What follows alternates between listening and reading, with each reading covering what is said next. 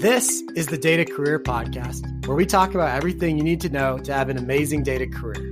I'm your host, Avery, and I couldn't be more excited that you're here.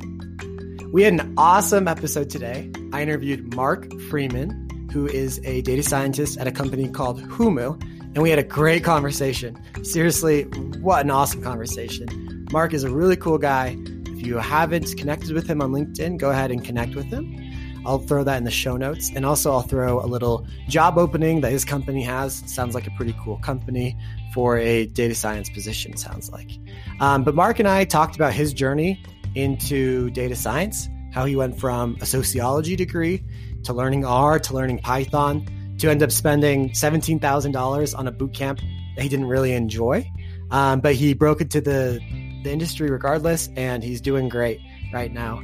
We also talked about some really awesome LinkedIn tips that Mark shared that he actually used when he was laid off about a year ago during the pandemic that ended up leading to him finding a new job that he's loving.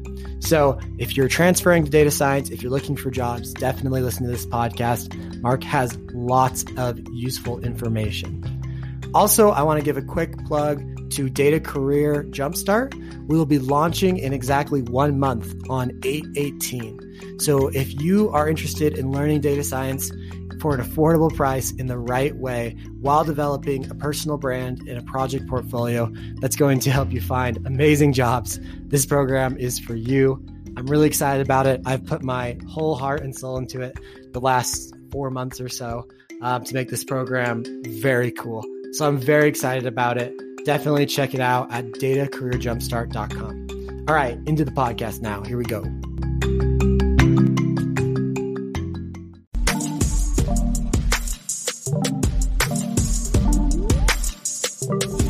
Welcome to the Data Career Podcast. Here's your host, Avery Smith. What's up, everyone? Happy Friday. I was just live just like an hour ago, and I said I'd see you after the weekend. Totally forgot that I had this awesome interview set up for the Data Career Podcast with Mark Freeman. So I'm back. Sorry, guys. Mark, welcome to the Data Career Podcast. Hey, thanks for having me. I'm super excited to be here. Yeah, guys, if you guys don't know Mark, definitely find him on LinkedIn, Mark Freeman. Connect with them. Really good resource for the data science community. Definitely someone you want to have in your network. You want to check out his posts. They're really good. I'm going to give a quick bio about Mark, and then we'll get right into interviewing him and asking him some questions because he has a lot to share. But before we get going, if you are watching live, go ahead and throw a hello into the comments. Mark and I want to know who's watching and say hello to you guys as you join in. All right. So Mark is a data scientist for a company called Humu. He has a master's in community health from Stanford School of Medicine, guys. Stanford. That's the Stanford. And an undergrad in sociology from UC Davis. Mark is a fantastic resource in the data community, and I'm super excited that he's here and that we can ask him some questions. So here we go, Mark. You ready? Ready. Thanks for that intro. Yeah, of course. All right. So I guess tell us a little bit more about this company and this role you have right now for Humu. What do you do? Well, first off, what is Humu? And then what do you do? Yeah, so Humu is a roughly 100-person startup in the Bay Area. We're an HR tech company. And so essentially we have these things called nudges, which are little mini behavior change interventions that we send to employees, I think like once a week or so. And through those little mini behavior change, we drive kind of like organization strategy for improving work and culture. So it's really cool because I work with a whole bunch of, psychologists, IO psychologists who are extremely smart and also some amazing talented engineers. And together, we have these science-backed kind of little packets of information that help people hopefully be happier and improve in their work. And in my role, I have kind of 3 aspects in how I support that. The first one is I build data products. So this is probably one of my favorite things to do in my role is I actually build like production level code, and I collaborate with engineering to create kind of data insight products that go to our end users and customers. So that's been like a huge learning opportunity for me for the past year. The second thing I do is I do product analytics. So I get a lot of our log data. So work with engineering to determine like what logs to capture and how to bring that into our data warehouse. And then I do various one-off reports. I'll create dashboards, and many times I'll help our VP of product help make decisions. So they'll be like, "Hey, Mark, what's happening? What's this channel for our product? Can you tell me more? Create some insights, and really try to build a nice data narrative, data story for them to have more informed decisions how to move forward our product." And then finally, it's been like a lot of my life for the past few months is I do a lot of data infrastructure. So think about ELT pipelines, the schema within our data warehouse, all with the goal of how can I create a framework and system to bring more data access company-wide. So that's kind of the main things I do. And it's probably been one of the best jobs I've had. And I've grown so much as a data scientist because I have an amazing team, amazing manager, and like I feel like very mission purpose. That I build tools to help people be happy in their job, which is fun. Yeah, that is so interesting. There's a lot to unpack there. So let's take it one by one. Let's start with this whole nudging thing, okay? So Humu is sending nudge to employees. What is a nudge? Like what would be a nudge that I could have received today? Definitely. So I think they're on our LinkedIn page for Humu, and also I think you can sign up for like test nudges you can receive to get an example of it. But a nudge would, I'm just making something up because we have psychologists who are much better at creating these things for me. But just an example is, hey, you're about to be on a podcast. Write 3 things down of clear messaging you want to prepare for so you can do your best job, right? So something along those lines where it takes note of what you're about to currently do. And sometimes you'll receive nudges where your manager will receive a nudge and you'll receive a complimentary nudge before you have a one-on-one. So there's various different things. And long-term wise, for a data scientist, how we can impact is what's the most impactful nudge at the right time can we send someone to drive behavior change? That's a really interesting data problem that we're working towards. Yeah. Wow. Okay. Very interesting. So it integrates with your calendar or your schedule in some way. It kind of knows what you're doing. That's not yet. I don't know if that's on our product roadmap or anything like that, but I was just giving an example. Eventually, that's the idea. Man, that would be cool. That would be cool. I'll bring that back to them. Yeah, I could see that I could see that getting kind of interesting too, because it could be like, oh, you have a meeting with Joe coming up and Joe has a little bit of a red personality. Just remember, he doesn't always mean what he says. I don't know. I think that's there's very so interesting. many opportunities. I think that the key thing with my role currently is thinking strategically of what data signals can we capture? What product features can we build to make people want to engage and provide that data? Because it's a trust between us. Giving us your data, but also us providing those key insights. So it's an interesting problem being at this stage of an early stage kind of data strategy and data implementation of things. Because, unlike Facebook or Amazon, some large company, they have all this data. So there's mining through it. For us, we're we have to create the data. And so it's really interesting being at this stage for a data scientist. Yeah, that's super cool. There's a lot we can get into there because it sounds working for a small company in a startup, you do a lot of, like you said, you wear a lot of hats, you have a lot of different activities. So we can definitely get into that later in the pod, but I'd love to say hello to everyone watching. So we have Abuyodin. Thanks for watching. And we got Blaine Prickett. I think Blaine and I met on TikTok actually. So what's good, Blaine? Hope amazing. Yeah, I know. I love How do you TikTok. like that platform, by the way? Oh, love it. I love TikTok. It sucks up so much of my time. So I shouldn't love it as much as I should. But it's fascinating. Okay. Yeah. I would love to hear how you got to Humu, but let's go all the way back. How did you get into data in the first place? Because, when we went back to your bio, we had an undergrad in sociology and I think a master's in community health or something like that. So how did you end up where you're at? Because it doesn't seem like that was the path. I don't know. There's actually a linear path somehow of just following my passions. But For the longest, I thought I was going to be a doctor. And so I did my undergrad in sociology, but I was also taking pre-med courses. Fun fact, I wasn't the best student. So like I bombed a lot of my science classes. And so I was actually applying to postbacks to like, improve your GPA to get into medical school. Gotcha. And at the same time, I was working at Stanford at the Social Impact Center, the Haas Center for Public Service. And I was like, does Stanford have an MPH program? Let me check it out. And they didn't, but they had this thing called Community Health Prevention Research. And I read it and I was like, wow, this is exactly what I want to do with my career in medicine and healthcare. And it just aligned so well. So I applied as a long shot. I wasn't even planning on trying to go to get my master's or anything. This is the only program I applied to.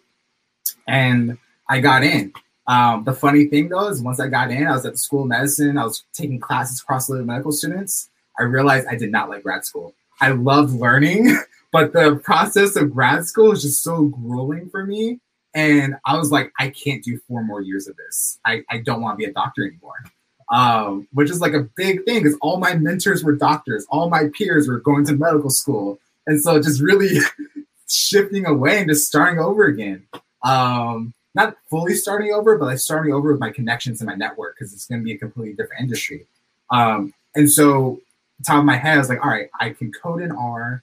I have these research skills, experimental design skills. I'm at Stanford where it's very embedded in tech. But more importantly, I have the sociology background. And the main reason I got into healthcare is for community impact. And so I was thinking, we call it like the social determinants of health. There's all these different community aspects that drive your health. So where you live, your access to things. And so I was thinking to myself, like, where are these disparities going to be embedded and scaled up in the future? And it really hit me personally. I was like, wow, it's going to be data. Data is driving so many different aspects of our lives. And the things that are training these models, informing these decisions are based off data that has a lot of bias in it. May not include people, may reaffirm like old laws that are maybe discriminatory. And I was like, I need to get involved in this. And so this became my passion. I was like, I want to get into data science to actually have like social impact at scale. And it just seemed like it combined all my skill sets with my love for business, social impact, and all these different things. And so that was the start of like, I want to become a data scientist. Surprisingly, after my master's, I didn't get into a data role. My first job out of my master's is in an operations role at a health tech company for like health insurance, out of all things. But I took the train. I took the train from Palo Alto, which is where Stanford's at, to San Francisco, because I'm in the Bay Area. And so that's an hour train ride each way. And I started teaching myself Python on the train. Okay, hold on. Pause. I got to unpack some stuff here. Yeah, but you knew R already, though, right? Yeah, I knew R already because from undergrad, from grad school. All my stats classes just assumed you knew R, and so the lectures were in R. The tests were in R, and I didn't know R. So it was like, I want to be a data scientist. I need to get into this class to take all these advanced statistics courses. I guess I have to learn R. And so I just self-taught myself. So I was passionate about it then. I was just obsessed with learning R and learning statistics. I wasn't good at it at first. I was just persistent. I spent like 20 hours outside of class teaching myself R. Brandon Foltz, his YouTube page was how I learned statistics. Who is that? Brandon Foltz. I did a live stream with him, I think last month. And that was like such a full circle moment because I looked up to him so much because he like taught me statistics. Yeah. And got me prepared for my grad school level courses. So yeah, that's how I learned R, just through my grad program, but also forcing myself to be in positions where I had to learn R. So I took the stats course that required it. For my thesis, I said, I'm going to do a statistical analysis, even though I don't know statistics yet. If I make this my thesis, it's going to push me to do it anyways. Okay. I love a couple things about that. One, I love that you were taking classes that you were not qualified for. Not at all. I love that. It's like, oh yeah, this is R's a requirement. Oh yeah, I know that. And it's like, you'll just figure it out along the way. I think that I don't know if it's a skill or it's a characteristic, but the ability to just be like, you know what, I can figure it out, everything that I need to figure out as I go. I think that serves people really well in the data community. So that's really cool. Okay. So then So then you graduate and you get a job at some health insurance something or other. Health insurance tech company doing operations. So not even data related. Where are you living? Still in the Bay Area. So I was still in Palo Alto, which is right next to Stanford. Because I still have my housing that was super cheap over there. Bay Area rent is crazy. Yeah. But my job was in San Francisco, so it has this thing called Caltrain, which is the train that goes both ways. And so hour each way. And I was like, I'm going to teach myself Python on the train and use most of my hour. Why did you want to learn Python? You already knew R. Yeah, well, the thing is learning about data science. I was like, well, I need to know R and I need to know Python. And a lot of the job descriptions showed both. And I thought it would be a good skill to have to know Python, especially for like scripts. My understanding back then was like, R is for statistics, Python's for like building applications. Yeah. Okay. So you saw it on job requirements. You're like, I'm going to learn them both. At this point, you kind of knew you wanted to go into data because you wanted to use those three things you said earlier, like the sociology and the health, and you had kind of these programming skills. You thought, why not? Is that why you were drawn towards data science, or why were you drawn towards data science? I think it provided the combination of statistics, which I just fell in love with, coding, business, and finally scaling social impact. Okay. Those because it did all of that in one job. Because I love talking to people, I love making connections and communicating things.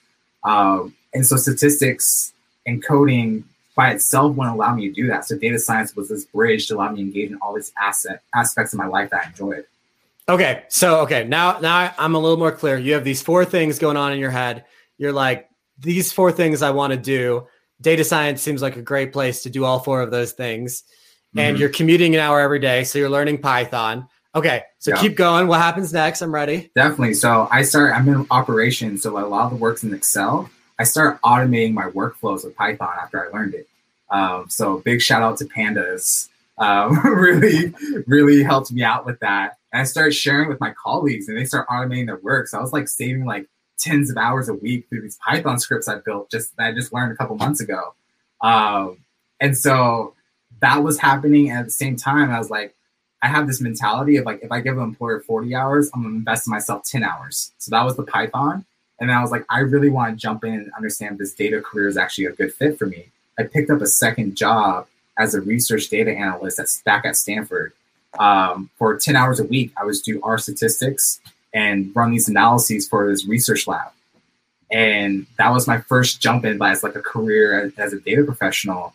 And it proved two things for me. One, I was capable of doing this as a job, but more importantly, I really enjoyed it. And it really started to click in my head. I was like, wow, by the hour, I'm being paid more as a data analyst. I enjoy this way more. Like, I need to jump in and make this happen. Oh, interesting. So you still had your full-time job. Yep.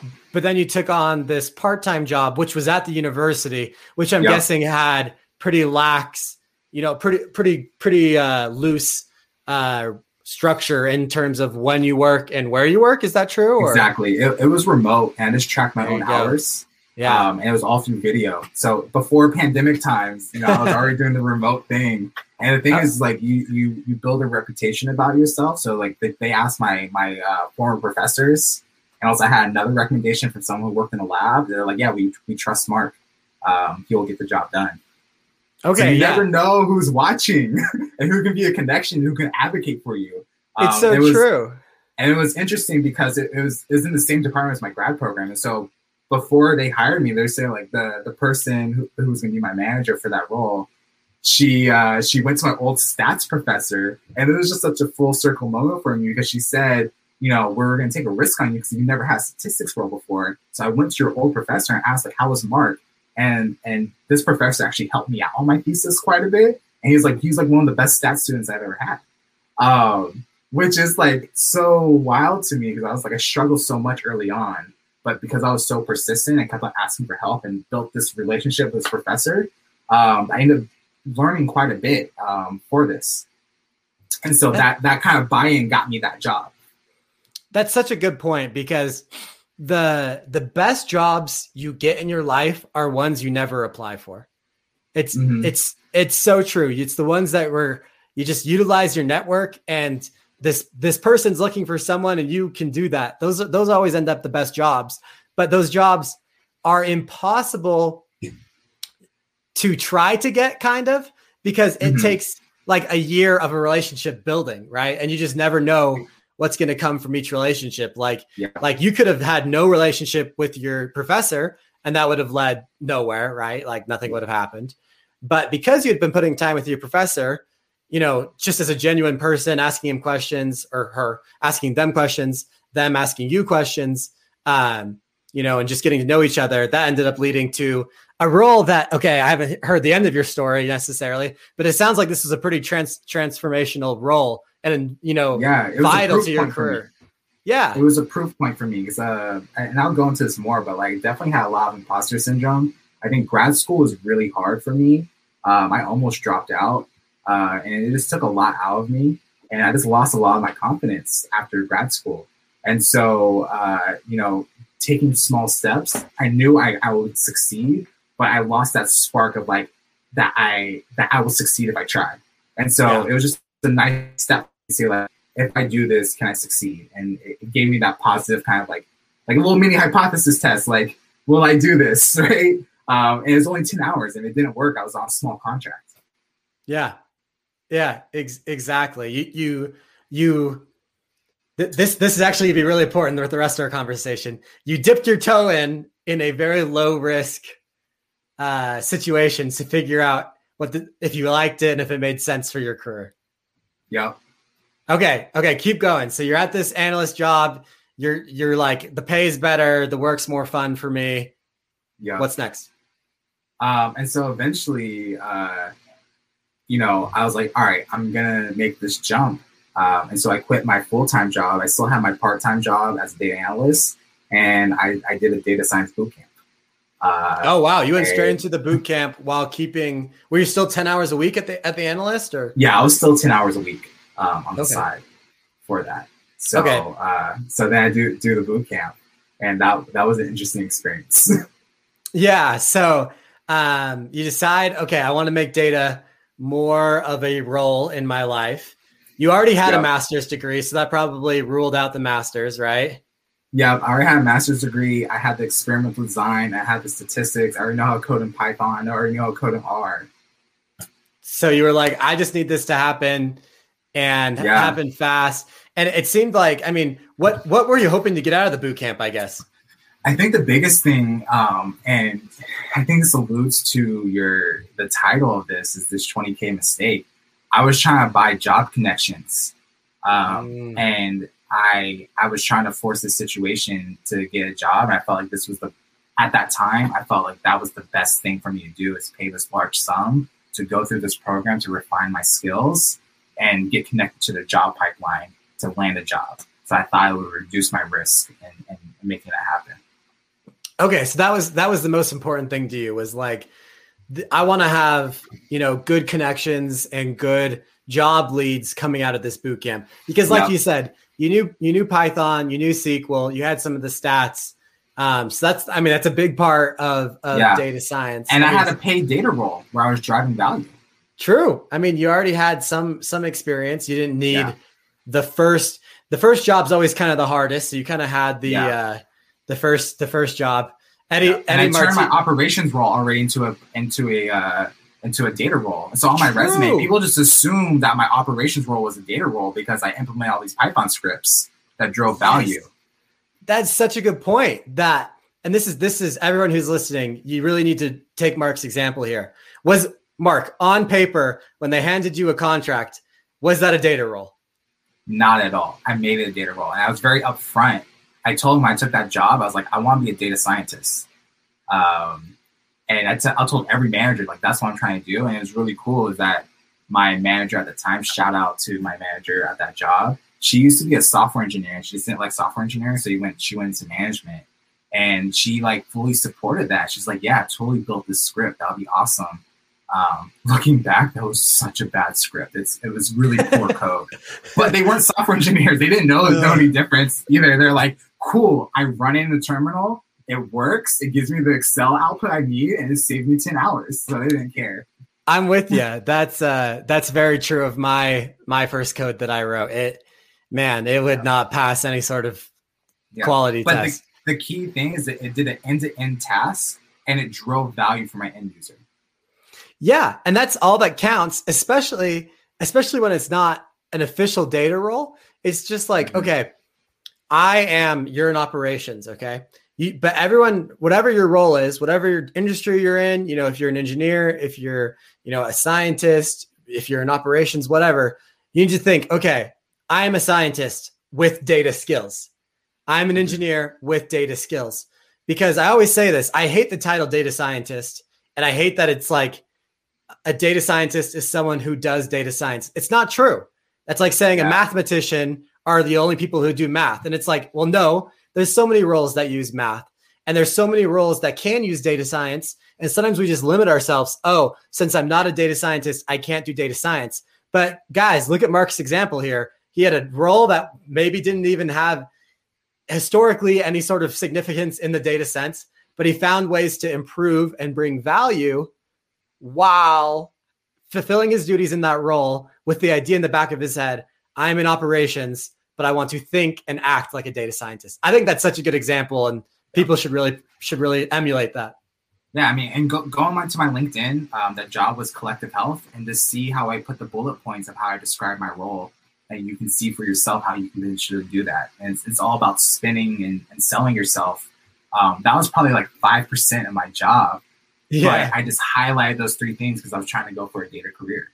Yeah, that's also a really good skill to have, right? Were you a waiter, or did you serve hundreds of customers a day to give them great satisfaction?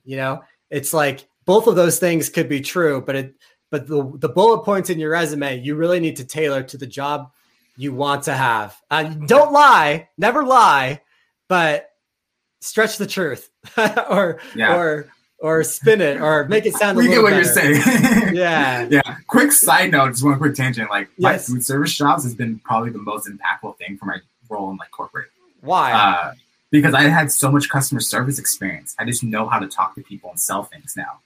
When you're a cashier, you have to upsell, like, hey, you want those extra pickles or something like that? Like, it's only 25 cents more. You ordered it last time you were here. So, I mean, that's a good point. And, so yeah, never discount your previous skills, even if it's not as fancy as a data role. Like, I rely on my skills from food service all the time. Yeah, that's a good point. I don't know if those skills are as valued by recruiters as much as they should be, because you are right that, like, I've, through what I do now on LinkedIn and talking to people, I've talked to, a couple hundred data scientists, and not all of them have the same sociability that you do, Mark. Like, data scientists are often really nerdy and often really introverted, and it's hard for them to communicate well. And so if you can do the technical side of data science and you have like a personality and you're like sociable, that goes a long way, doesn't it? Yeah. And maybe you can't put it on your resume, but it gives you the confidence that you have transferable skills to succeed in a new environment. Yeah. And and also a resume is like, it's like a stupid key to get into a door. You have to like twist it. But once you're in the door, the resume doesn't matter as much as your personality. Mm-hmm. So once you meet someone face to face, communication really, really stands out. I liked that tangent. That was a good tangent. Okay. So I just wanted to say, Eddie Martinez is here, a Dominican based in Liverpool. What's good, Eddie? I was just in the Dominican Republic a month ago. Very beautiful country. But he said, aboard the Boot Camp Express. So yes, Mark, you're getting on the Boot Camp Express here. You sign up for this boot camp. You're looking for job leads. How was the experience? Honestly, it just wasn't a good experience for me, unfortunately. I think, they're a startup themselves, and so they're trying to figure out things. And I think just my cohort, I think the job pipeline just wasn't there at the moment. And so, the thing I paid for, it just didn't work out for that round that I was in. It was pretty unfortunate for that. So I have like really mixed feelings about the boot camp I did because, I think I think if I was more strategic and really thought about it, I don't think I would have paid as much as I did for that. And so that's why I say like it's like a $20,000 mistake. It was like $17K for my loan, with interest will probably be above $20K. But I think, you know, and the biggest thing is not on them, it's 100% on me. That's one of the key things I want to highlight. But I think three main lessons really was looking back. I wrote them down because I didn't want to forget. Is that let's hear them. I think the biggest thing is I didn't do my due diligence for the program. You know, typically in California, you have like these like required by law to give you like, what's the placement rate of people who graduate into a role within like 90 days or like 1 year or whatever it may be. You could have potentially interviewed potential students on LinkedIn. You could have like reached out and talked to them. You could have actually talked to the program itself to learn more and talk to them, get a feel for it, right? But I think the biggest thing is that I didn't do a cost benefit. I was just so hyper focused on this one program that I didn't consider like, what are the other programs I could do with $17K, right? So I think this program would have been great if I didn't pay so much for it. Because I think I was talking to other people, like $17K, you can get a whole master's at a state school for that price. And I actually didn't complete this program. Something that was interesting is so context wise, I got married, I quit my job, and I'm doing this program. And then my wife unfortunately had some health issues where she couldn't work anymore. She's okay now. So like, it was like a sink or swim moment. And so I was like, I need a job or I'm moving back into my parents' room with my wife. Which is a great start for our marriage. Everyone wants to live with their in-laws the first year of marriage, that's for sure. Yeah, exactly. And so I came to a choice. It's like if I continue this program, I'll learn some cool data science stuff, but I won't get a job and I'll be in a bad position. Or I switch gears and I make this program maybe 25% of my time, and the other 75%, I'm just going hard on LinkedIn and applying for jobs. And that bet worked out. I ended up getting a job outside of the program. And you know, I didn't get my certificate from the program, but ultimately it all worked out. So I think that was the due diligence. I think the other aspect looking back is, you know, my decision was really driven by insecurity. You know, I said like after grad school, I really lost a lot of my confidence. So like thinking about my skill set, like R, Python, I have put, you know, working professional in data already part-time, was able to turn my other role into a data role, essentially, you know, have the experimental design with a master's. Like I had all the skill set, right, to get in there. I just didn't have the confidence. I thought I just couldn't apply myself. I thought I needed this extra push. And I think this bleeds into the next kind of component, was like, I was just really impatient. I wanted it to happen now. And if I was more patient, I probably could have saw like, hey, I actually have this skill set. And if I augment it in this cheaper way, I could probably get the same results. It wouldn't be as quick as this timeline I wanted.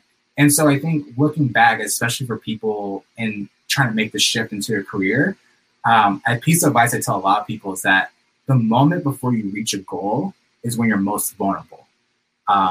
Because, you know, it's a frustrating time because like I have the skill already, like, but I don't have the results to show for it. And when you're so close, that's the peak of like your skill before you break through. And there's a lot of frustration around that. And you're like, I want to have this happen now. And, you know, there's two things. You get frustrated and quit, or you get frustrated and you make bad decisions, or you rush decisions because you're trying to push through. And I did the latter. And I just wasn't strategic with my career choice. Thankfully, it all worked out. I learned a lot from the program. It just didn't get for what I paid for, what I was hoping to gain from it, I just didn't get. But, you know, it was just a lesson learned early in my career. And now I have this lovely loan I pay off every month. Yeah, man. I'm sorry that happened, but I'm glad it all worked out in the end for you. And it's hard to know what happened it's hard to go. I mean, right. Hindsight is 2020. It's hard to know exactly if you would have gone back. Okay. But let's put that aside. You said, all right, screw it, I'm going to find my own job. And you said you went, quote, hard on LinkedIn. What worked for you and what didn't work for you? Definitely. So the advice I received, just networking with people, and I talked to someone. He was like the head of data science at the startup, and the first thing he said is like, "Look, I don't have a job for you, but I have this key piece of advice. Go find 10 companies that are just doing really cool stuff, and just send a cold email to the decision maker, and say like, this is my skill set. This is what I can get for your company, regardless of not if they have a job." And that's exactly what I did. I found 10 companies that were health tech companies that are really cool. And I just pitched myself really hard, basically doing like an SDR role for myself, of just selling myself, saying like, hey, here's my skill set. Here's my resume. This is where I think aligns with your company. Let's schedule a time to talk. So it wasn't even asking like, hey, do you want to talk? It's like, let's schedule a time to talk. One of those companies was my first role with Verana Health. And it was they gave me my first break as a data scientist. I'm very thankful for that.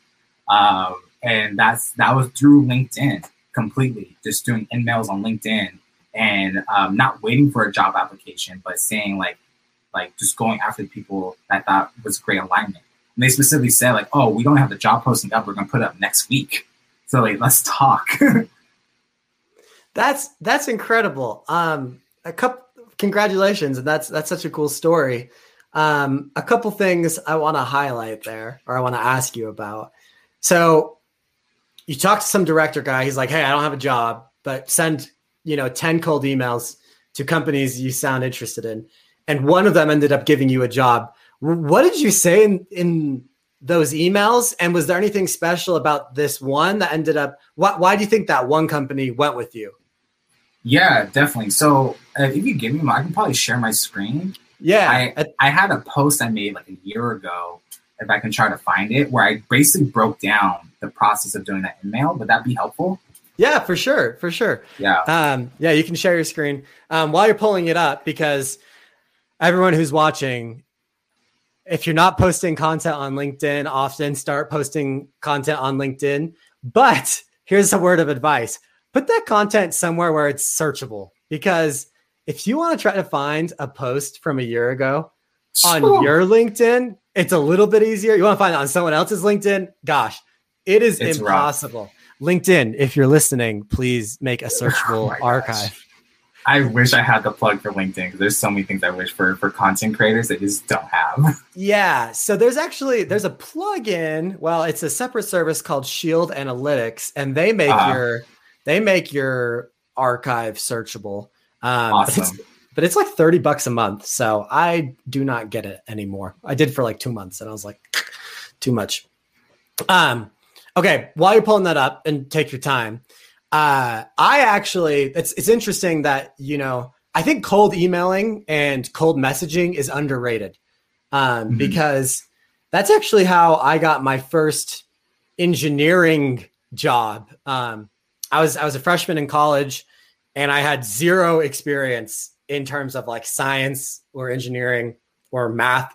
I just had high school, and I worked at a gym, and I played a lot of soccer. That was my resume basically. And I really wanted to work in college. And for some reason I was like, I need to be a scientist or an engineer. And so I cold emailed 20 professors, and I was like, hey, let me work in your lab. And I think out of the 20, I think 3 replied. One was a no. One was here's a position. Ironically, a data analysis position. I met with her. She said I wasn't like prepared. I wasn't ready, which I would love to go back to her now and be like, am I ready now?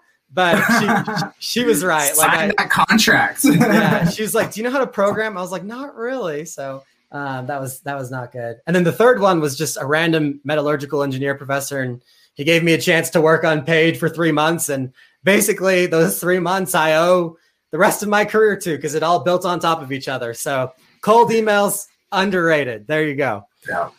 So I found the post real quick. Sweet. You want to press that share? Yeah, go ahead. Share screen. Let's see. Awesome. Can you see my screen? Yep.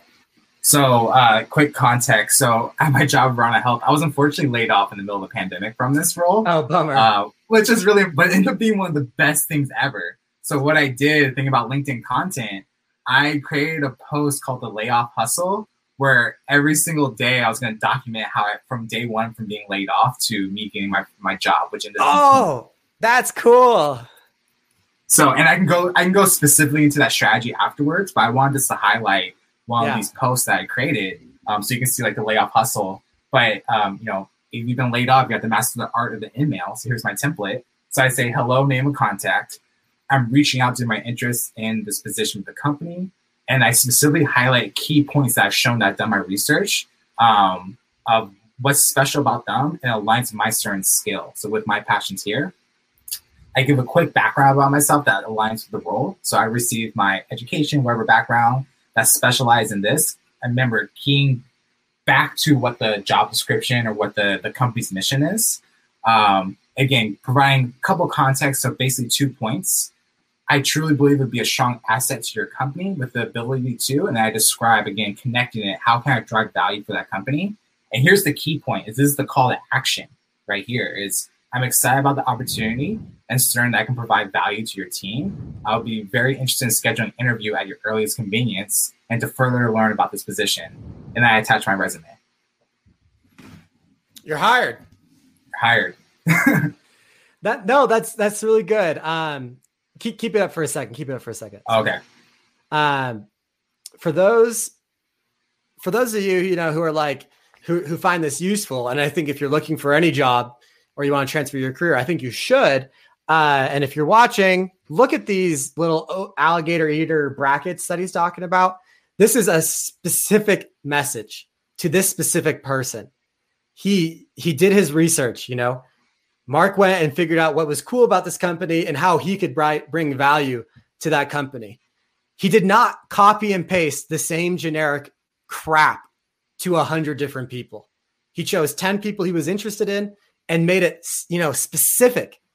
He wrote almost a new email. I mean, the template, really helps, but those customized sections are so important.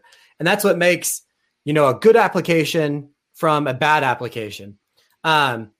I've been hiring a little bit here and there for my analytics firm, and I get these messages on LinkedIn all the time, and it is so copy paste.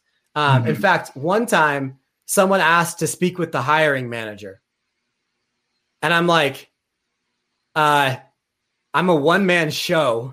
I am the hiring manager. And if you spent 5 seconds on LinkedIn, you would figure that out. Like, it's not like it looks like I run like a corporation. Like, dude, like and automatically I would never consider that person because they just proved they have no attention to detail, right? If I can't trust you to send a good email, how can I trust you, with not hundreds of thousands, tens of thousands of dollars of projects? I wish hundreds of thousands of dollars, millions of dollars. Let's put that energy out there for you, Avery. Yeah, I like that. Maybe in the future, but I am not making hundreds of thousands of dollars.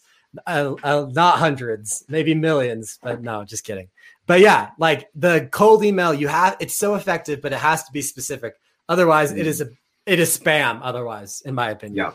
And the key thing too that I want to highlight is that you need to find the decision maker. Hiring is super hard. We're currently hiring for my team at Humu, and we're doing it for a couple months now. Plug anyone who wants to be hired at Humu. Senior role, it's super fun. It's one of the best jobs I've ever had. And my manager is awesome. So you get to work with an awesome manager. Quick plug, Humu.com. I love it. Yeah. But you need to find a decision maker, because if you're basically spoon feeding them key kind of sound bites that they can take back to their team to advocate for you. And so if you make their job of hiring easier, you're already in a good light. You're already winning. Because you've already described like what's the pain point, how you drive that value. You've already sourced yourself for them, and now all they need to do is just repeat what you said to them to the other hiring people, and this makes their job significantly easier. So, who have you found to be like the person? Like, who's the best person to find on LinkedIn? Right? Because you could search by role. Is it the hiring manager, or is it like a team lead, or? Yeah. So again, you have to do your research. So my strategy is I like startups. So this may be different for other types of companies, but I'll go on Crunchbase which is like a startup website, and I'll find names of startups. And then especially if they have like news about like they just closed a round or something like that. Yeah. So they're probably be hiring a lot. Or they're a certain size, they've been around for a little bit. And then I essentially try to find either if it's a very small startup, it's typically like a CEO, COO, very small. So like the Avery Smiths of the internet, of the data world, right? And they're I imagine very stressed because you have so much on your plate. So again, if you can just like fill their need, they're like, great, let's talk. Like I don't have to look for someone. You already showed up, right? If it's a little bit larger, maybe there's a technical recruiter or just a recruiter in general, making sure it's the right fit for that. So they'll work with the hiring manager. And then the next step is just maybe finding the data science manager, the data team manager, and reaching out directly to them. And here's the thing, like you'll get a lot of no's, and that's okay. It's just you need to get the one yes. And I actually have a specific strategy I can go into of like how I make that happen and how you can like systematize this whole process. Would you want me to be useful for this? Yeah. So I showed you like the layoff hustle. I did something wild. So middle of the pandemic, I was laid off. And my wife's made. So again, my wife's still not working at this time. So it's like, I need to make this work. And she always believes in me. I said, I'm gonna do something wild. I'm not gonna send a single job application to get hired. And essentially what I do is I'm gonna create a sales funnel to drive myself into getting a job. And so I believe it's like the AIDA method. So it's awareness, interest, desire, and action. And so I built a sales funnel for my job search via LinkedIn. And so instead of sending an application, I made one piece of content that was super engaging and drove value for someone to build awareness of my brand and being aware that I'm looking for a job. And so through that, I just put out a piece of content with a call of action. I noted that I was laid off and that I was currently searching. And so people in my network start sending me leads. Hiring managers came in my email. And so by building that awareness, I built interest. People went into my email. And so that was that interest step. And so then I described the value I can bring. Like, hey, here's my skill set. This is what you're currently working on. Let's discuss. That would turn into the interview step. So desire, can I communicate my needs to this hiring panel that I have the skill set that solves their problem? And finally, action, the negotiation step of like signing a contract of doing that. And so if you switch from being like, I'm an employee to I'm a business of one, selling my services to potential employers, it allows you to take more action. And so what I really liked about this breakdown was it gives me levers to pull on. So maybe I'm getting a lot of leads, but I'm not getting past the interview step. That informs me that I can keep up my process, but I need to focus my time on building my interview skills. Or maybe I'm getting to like the negotiation stage and I'm not be able to communicate the value I can bring to get actual contract that I want for employment, right? And so maybe I need to work on better refining what my ask is. And so by using those levers, it just becomes a numbers game. Because I have this funnel, I know what my percentage of turnover is for each, not turnover, but like to get to the next level. And so that just means like, if I want an offer, I need to send in like 100 emails or make 100 posts, and I know I can get this offer. That's crazy. So, and very cool and very smart. And that's how I met Humu. Humu came into my email, and or one of my friends from an old job connected me, and that's how we talked. So I didn't send a single application for that job. I had interviews at multiple companies. Yeah. That's always better when you have people coming to you than you going to the companies. It's always, you're like, I'm going to make up the stat, but you're like 20 times more likely to get hired. That's what it feels like anyways. It feels like it. It feels like it. Yeah. So, but hold on, go back to this sales funnel thing. Mm-hmm. You used your LinkedIn. Is that what you're saying? Yep. I use my LinkedIn. So you create really, with my post, I was going to post every single day with the goal of driving to give at least one person value. So it was really like creating content about how to best get a job or how to do this data skill. So like really cementing myself and being able to exhibit that, I'm able to communicate these concepts. I'm able to put myself out there and then also draw people in. And so it was a risky move. But I was on LinkedIn for a while. I had a pretty wide network. But that was my first step of actually being active on LinkedIn, heavy from a creator standpoint. Interesting. Yeah. I for some reason, even putting posts out to the universe, I was looking for a job about a year ago. I knew I was going to leave Exxon. I was still figuring out what I was going to do. And I just turned on, like, I'm open to recruiters. And I could not tell you, I probably got 2 to 3 recruiters in my inbox a day. And I don't think I'm anything special. It's just, I posted on LinkedIn every day, you know? Yeah. And I think, I don't know if that just like affects the algorithm, or I don't know what it is. LinkedIn's like, oh, this person's using LinkedIn, so we give back to them via, recruiters. I don't know. I have no idea. Yeah, you build that awareness. And here's the thing, like, I use LinkedIn posts for me, but there's another way to build awareness is through those emails. So doing those target emails, basically you're SDR in sales, and you're essentially sending out cold calls to drive people into that funnel. So did you have LinkedIn Premium for a couple months then? I did the free trial version. Free trial.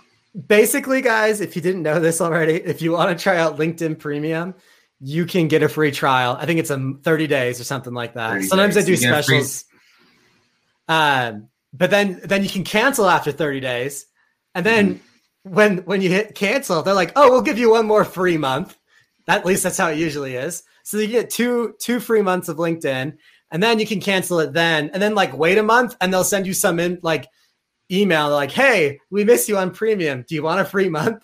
Like you can finagle your way into it. Yeah. But yeah, I just using that funnel, and the key thing is how can you build awareness either through organic reach through your own posts or targeted reach through finding leads that you think you can capture and put through your funnel. Yeah. Anyone who's listening to this is gold. Try this if you're looking for a job. Not enough people try it. What people try to do is barely fill out their LinkedIn profile, have very little information, and then go to the quick apply button and quick apply as many jobs as they can. Do this instead. You'll lead to happier jobs and a faster turnaround, I think. It worked out for Mark, right? You're living proof of it. Worked out for me, but I would love to see anyone try and maybe augment it and like share on LinkedIn yourself what you tried and what you changed, what's working for you. I love it. So if you're listening, try it and then tell us how it went. Tag me and Mark. We want to hear. That's sweet. Thank you for sharing that, Mark. That's very creative, very cool. We're at 50 minutes. We've been talking. Time flies when we're having fun. I want to respect your time. So one of my last questions was role of LinkedIn in your life. I think you just summarized it pretty well. We'll skip this one. The last thing I want to talk about with you is your dog. But before we get to your dog, we'll end it on a data question here. Gabrielle Pasca is here and asks us this question. Do you think that potential employees in the future will be providing specific service-based solutions instead of a generic 9-to-5 job?